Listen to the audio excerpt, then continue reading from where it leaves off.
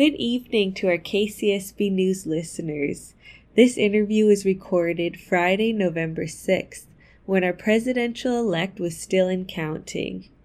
I was able to sit down with UCSB political science professor Dr. Eric Smith to help make some sense of what our political parties may look like moving forward. We're in a place where people have become more identified with their political party, and as a result, the United States has become more polarized than ever. From your years of studying voters' behavior, what kind of symptom are we looking at? I think it's a symptom of a diseased society, actually. You're right, we're becoming more polarized, not just at the level of Democrats and Republicans not liking each other, although there's some evidence that they're liking each other less and less, which is quite different from what life used to be like. They're getting along less. They're willing to talk and argue less. But there are also other directions, which shows how far it's gone. One of the quirky things that I think allows you to see inside American society pretty well is how people choose their partners, husbands, wives, spouses, partners, whatever, how people become couples. It used to be there was a larger percentage of mixed party marriages. That number has gone way down. It used to be almost a third. I believe it's down around 10% or something like that. Democrats are partnering up with Democrats. Republicans are partnering up with Republicans. And I think that's a sign of a decaying democracy. It is making it more difficult for people in each party to talk to the other side, to reason, to try to come out with some kind of a compromise that will at least please everyone somewhat. I think it's very unfortunate. I definitely relate to understanding how this election and the different parties have affected people I know from, marriages and, how people are dating and friendships. So I'm just wondering, as interdependent social beings who need connection, what do you think would need to happen to mend these gaps and rise above our identified beliefs moving forward? That is a very tough question. I wish I had a good answer. I don't. I think that people have to make real efforts to reach out. There's some old saying, which I can't exactly quote, about people not talking about religion and politics. That may be good advice in social situations. I understand why people don't want to talk politics if they're Democrats and the other person in the room voted for Donald Trump. But it's important to try to have those conversations because otherwise we'll go down this direction of less and less trust. There's some Republicans running around flirting with the idea of insurrection and having private trials for the governor of Michigan, nonsense like that.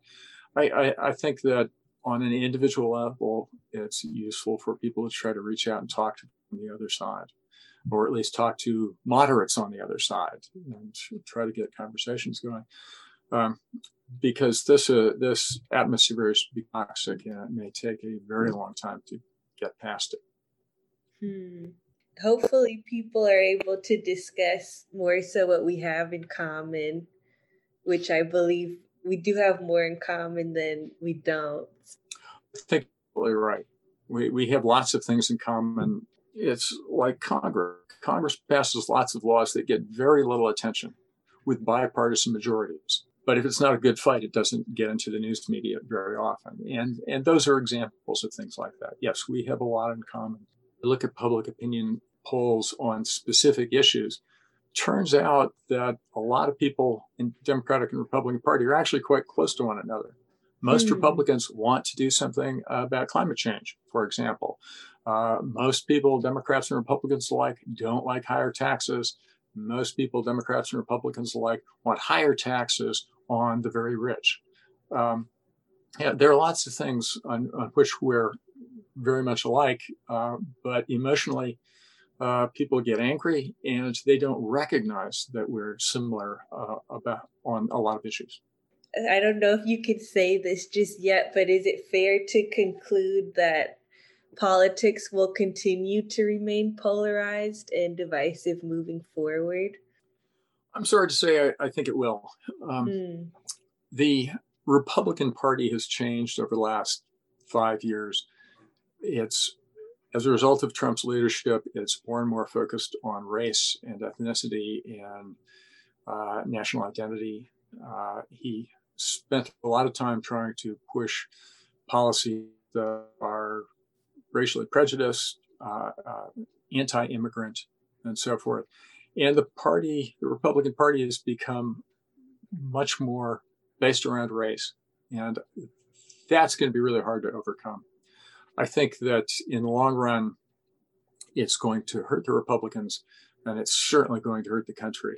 But it's going to take a long time before that the Republican Party gets back to what it was, which used to be more based on being the pro-business, pro-upper middle class party. They've given up that and instead put race at center stage, and I think that's terrible for the country. Unfortunately, I also think it's likely to be around for a long time. Now, this may be a bit of a challenge, but what can we celebrate about this election? I think for your readers who are Democrats, they can celebrate the fact that President Trump will no longer be in office, that the decline in a whole bunch of things in the U.S. will be stopped, that steps will be taken to address the pandemic, that steps will be taken to address climate change, that steps will be taken to protect immigrants, to save those kids who were locked up in cages by the border. Not huge, but I think it's clearly a significant victory for Democrats, and Republicans who presumably want to continue down Trump's path will probably be greatly disappointed. They will discover that Mr. Biden is not a socialist, and that the warnings that a lot of people gave about what Biden will do if he is elected won't come true. Partly they won't come true because we have a Republican majority in the Senate. But even if we had a Democratic majority, a lot of the things that were claimed would not come true. So in some sense, we will muddle along for a while. Hey, I'll take it. Yeah, so will I. Thank you, Mr. Eric Smith, for coming on air and sharing your knowledge with us. To our listeners, that was Professor Eric Smith of UC Santa Barbara's Political Science Department. With KCSB News, I'm Kalia Kwa.